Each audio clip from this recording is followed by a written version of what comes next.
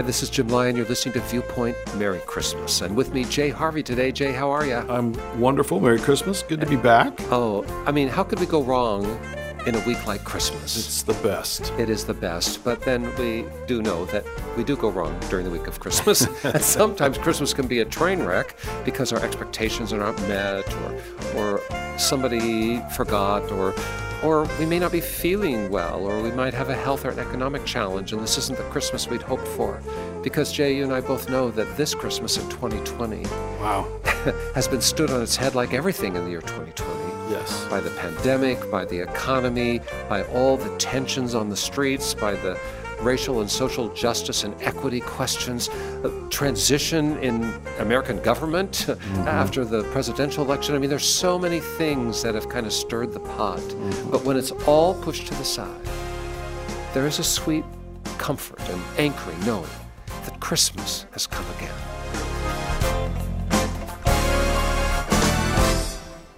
Christmas was born 20 centuries ago or so. Jesus was born in Bethlehem. We know that as a fact of history. Christmas is a celebration of that great event, which has changed the whole course of history. But it's accumulated a lot of traditions and a lot of sparkle and glam. There's some bling with Christmas. That's right. There's also some like really serious art about Christmas. Think about the great paintings and captures of people's imagination of what it was like to be in that nativity first set. There's also a famous story that some people think has defined Christmas in the modern age. What's that story by Charles Dickens? A Christmas Carol. There it is, A Christmas Carol. The English word carol in the 19th century was the same as we might think of it today. It was a song. It was not the name of a woman, though it can be. Right. It was not just some kind of poetry. Actually, it was the same as saying a Christmas hymn or a Christmas song. That's what Dickens wrote. And he wrote the story in 5 stanzas, or what he called staves. And he unpacks the fictional story, grounded in some real truth about the miserly old Ebenezer Scrooge. Now, you, Jay Harvey, and I have been on stage. In fact, for many years, we were part of a live production in our town, right? That's right. It was something that was used as entertainment and to raise money for worthy causes, but it would also remind people that this story was it's nearly perfect if you think about it. At Christmas time, unpacking all this the way that Dickens did, and it just brings back great memories talking about it. You know, Jay, you were so awesome on the stage. Truly were. I'm not just saying that because you're here. But I mean, you were so awesome. I loved it. Because you played often the narrator who was Charles Dickens himself. So you would dress up in 19th century costume and walk out on the stage and kind of bridge the different scenes and also do an introduction and a close. Right. You personified Dickens. Yeah. Tell me what you know about Dickens. What do you know? Well, a genius, a writer, someone who had a heart for Christ, obviously, but also I think that God always puts people in place in every era to hold the institutions accountable. So you can look out your window and see, what's going on in the real world versus what perhaps the traditions of the church might be saying or doing. And Dickens was that person. He had such a unique way of describing life, of using the imagination to bring real truths home. And so just a genius of a writer. And he brought those truths home unforgettably, as in A Christmas Carol.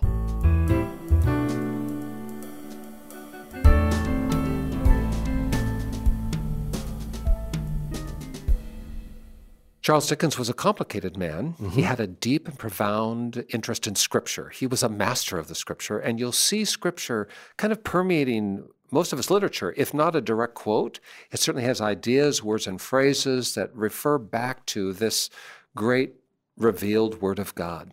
He was a person who had a complicated history, though, with the institutional church of his time. He felt like it was a little bit out of step. Now, he lived in the 19th century. He wrote A Christmas Carol in the year 1843. Victoria had shortly before become the queen. This was the dawn of the Victorian age. Britain, which was his home, was beginning to prosper, and its global empire was really being advanced. I mean, there were a lot of things going right in the world in which he lived from his point of view, from his country's point of view, not so much for the colonial oppressed, but from where he sat, someone could have argued, hey, we're on the zenith of our country's future. But he saw the dark side or the underside of that. He saw the industrial upheavals of his society. He saw how poverty was magnified as people moved to great cities and could not provide food for themselves in their local garden, and then were almost indentured servants in the mechanized age that was coming. I mean, he saw the way in which the poor were oppressed and denied opportunity to advance. And it was born out of his own experience because as a child, that's what he lived. Nobody knew it when he became the world's most famous author and maybe the world's first celebrity. Right. It was only later that he disclosed that in his own upbringing, his father had been thrown into debtor prison, which was the custom at the time. He couldn't pay his debts, so I know, here's a way to help you pay off your debts. We'll put you in jail so you can't earn any money. Yes. But the theory was that your friends will give money to pay off the debt to get you out. But while Dickens' father was in jail for not being able to pay his debts, Dickens, as a young boy, was forced into labor, working in a blacking factory with shoe polish. It was dreadful, it was dangerous, it was life-threatening, and it was child labor, which today has been outlawed in the United Kingdom, as in many developed countries. But then Dickens lived at the raw edge of poverty. So when he found himself fame and fortune, he could not let the world forget what was going on the other side of the street. And he felt like the church was ignoring it. The church was preoccupied with its own existence and not preoccupied with the people that seemed to matter to Jesus most from his reading of the scripture. Which brings us to A Christmas Carol, which is the story of poverty and wealth, riches and joy, happiness and despair, loneliness and camaraderie. I mean, it contrasts all these different dimensions of the human experience. And in The Christmas Carol, Jay, I mean, in a way, on stage, you wrote the book. Yeah. There's Ebenezer Scrooge and there's Bob Cratchit. And Bob Cratchit has a little boy who becomes an emblem, really, in all of English literature and conversation since Dickens published this story first. What's the kid's name? Oh, it's Tiny Tim. Tiny Tim. Yes. How can you forget Tiny Tim? Tell me about Tiny Tim. What Tiny did Dickens Tim present? is handicapped, as we would say, and I forget how it's referred to in the story, but basically lame. Had a hard time walking, and he's so somehow physically disabled. And the family was, always trying to eke out a living, but they always had a joyous spirit about them, and always looking at the bright side. But right there in front of you, what Dickens does is he puts Tiny Tim almost in your face to say, "What are we going to do about this? What does this mean? What is it that we do with Tiny Tim?" In this entire story of rich and poor and regret and loneliness and happiness and wealth and poverty, all these things, Tiny Tim is this thread throughout that we see appear over and over again. What do we do about Tiny Tim? And the premise seems to be, if we're going to celebrate Christmas at all, how do you celebrate Christmas and ignore Tiny Tim? Right. How can you have all the opulent celebration of Christmas and at the same time not pay attention to the people that the Christ child who came into this world seemed to be focused on? That was Dickens' crucible challenge for the audience, and it has been challenging us from the day the story was published and became a sensation till right now, the subject of film and books and adaptations from the Muppets to serious drama. I mean, it's still posing the same question. That's right. How do we celebrate Christmas? What's that about?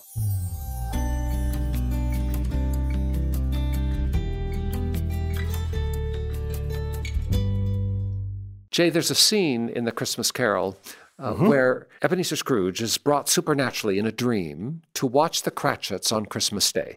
He's taken to their modest little house. They're living, in the project, so to speak. They're in a difficult scenario. They have very little material things to celebrate, but they're celebrating Christmas just the same. Right. And Bob Cratchit has taken his young son, Tiny Tim, disabled physically.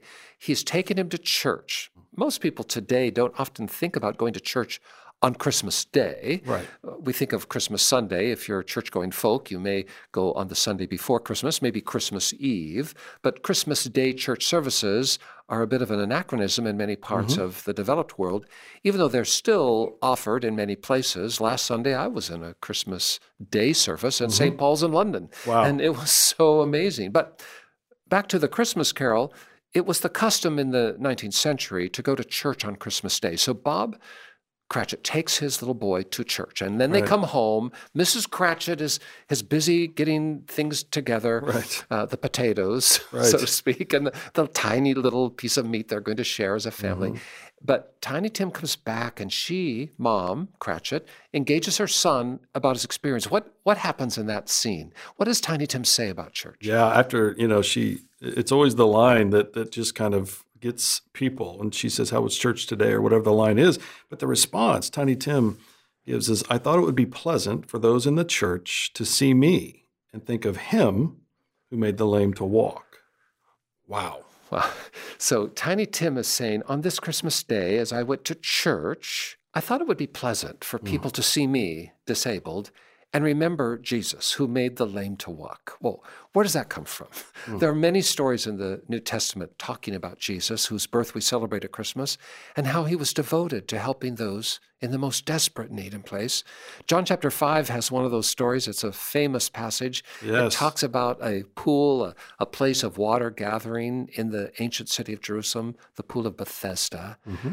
What's it say, Jay? How's it start? It starts off this way, Jim. Afterward, Jesus returned to Jerusalem for one of the Jewish holy days. Inside the city, near the sheep gate, was the pool of Bethesda, with 5 covered porches.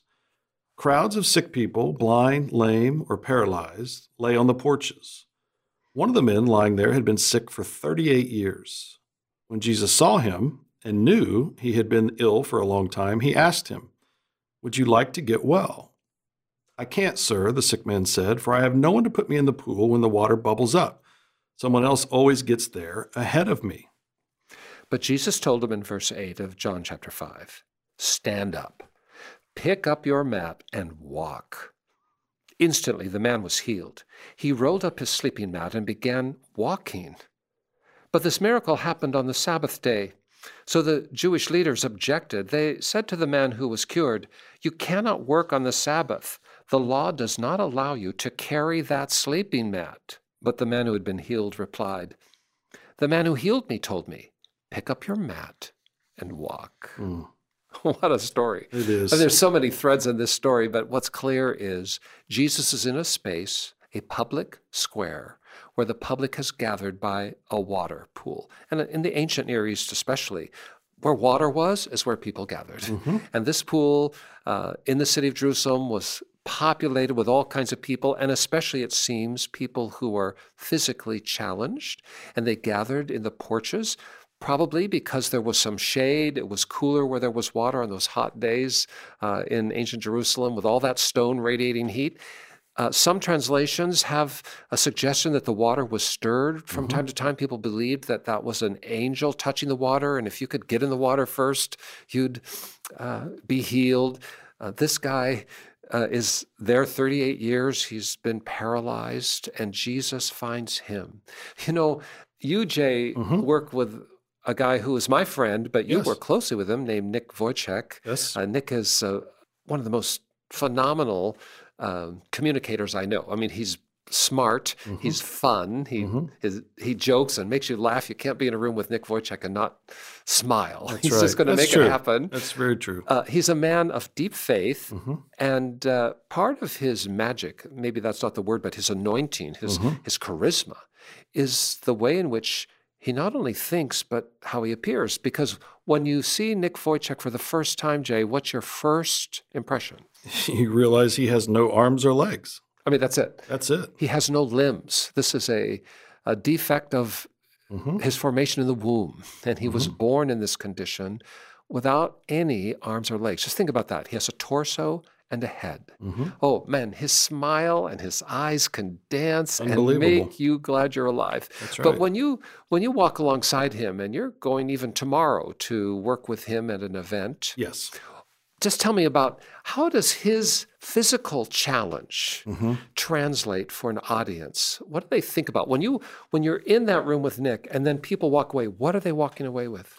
Well, it's so hard to to see him and initially not just be in awe, but then what happens is your mind immediately goes to the hope that he has in Christ, that then in return you're thinking, what am I doing? Here is a man with no arms and no legs, which at the beginning of your encounter with him, you notice, but then all of a sudden that kind of disappears. You just see somebody that is pointing to Christ and understands that he is the only hope, which then brings you into it. So you walk away, yes, understanding in your head that he has no arms and legs and what an overcomer he is and what an inspiration he is. And as you said, smart and anointed and a great evangelist. But in the moment, it is not his handicap that keeps you attracted to him. It is his love and his heart for Christ. So everything else just kind of dissipates. That is something that, I'm sorry, Jim, but you and I just can't do because we have arms and legs. We look normal and we love Jesus just the same. But that is this effect that Nick has on people. It just is an amazing thing. And as he always says, he asks God for arms and legs, but he knows the reason that God is using him as this vessel is to bring people to an understanding of who Christ is in all of his brokenness. Without arms and legs, people can actually see Jesus more through him than maybe somebody like me. But he'll also be quick to tell you, he's still praying for arms and legs, and he keeps a pair of shoes in his closet just in case. I mean, that's fair, and that's serious. I mean, it makes us laugh, but it's also serious. Right. We have no idea what God might do next. Exactly. But what is clear is that Nick understands that he has a chance to help people think about Jesus. Exactly. Uniquely so. And Tiny Tim, a fictional character, but still the embodiment of this idea, who appears in the Christmas Carol, understands that on Christmas Day, because I am here, people can think about Jesus. Wow. And when you think about Jesus and when we celebrate the birth of Christ, we have to celebrate who Jesus actually is, not our Christmas card photo of what we want it to look like, not the stylized view of the peaceful manger scene. No, he was born in a barn with livestock because there was no hotel, there was no inn, there was no house that could take his mother and Joseph in. And he entered this world in the most desperate of circumstances. And he devoted his life to helping those who were in the most desperate of circumstances. And while he welcomed everyone, you could be Zacchaeus in a tree with more wealth than the rest of Jericho combined. You could be at Simon the Pharisee's house and live in a home of status and luxury. In the end, Jesus said, I came to heal those who are oppressed. I've come to set the prisoners free. I have come to help the blind receive their sight. He does make the lame to walk. He restores hearing to those who are deaf. He physically intervenes in life, and his heart is intervening for all of us. The more desperate you are, the closer you'll find Jesus. That's right. And so this Christmas, I guess the question is, prompted maybe by Charles Dickens, but fundamentally prompted by the scripture itself that tells us the Christmas story in its origin. This Christmas to celebrate, how could we actually please Jesus on the day we've chosen to celebrate his birth? This is the Christmas week. Christmas is not just a day, it is a way of life. And this week, even though the Christmas day may not be the moment you're hearing this conversation, this week you can celebrate Christmas. How can you do it? Maybe there's someone who's vulnerable in your world that you can reach out and help. And when you help them, you can remember that Jesus said, when you help the least of these, you help me. Jay, I'm so excited. I don't mean to make this a pretentious moment, but in our local church, there's been a real passion for kids in foster care. Yes. And so this Christmas, the church folk were encouraged to come alongside foster families, good people who take in children into their own homes who may not be able to have good care otherwise. And anyway, we were given a 4-year-old boy Mm. to come alongside, and my wife and I had the grandest time finding things and gifts. Wow. He had a little list, things that could bless him and the family that cares for him. Yes. And I've got grandchildren that I'm so excited to buy for, and Mhm. I love them, and they need something from Grandma and Grandpa too, and so I'm all for that.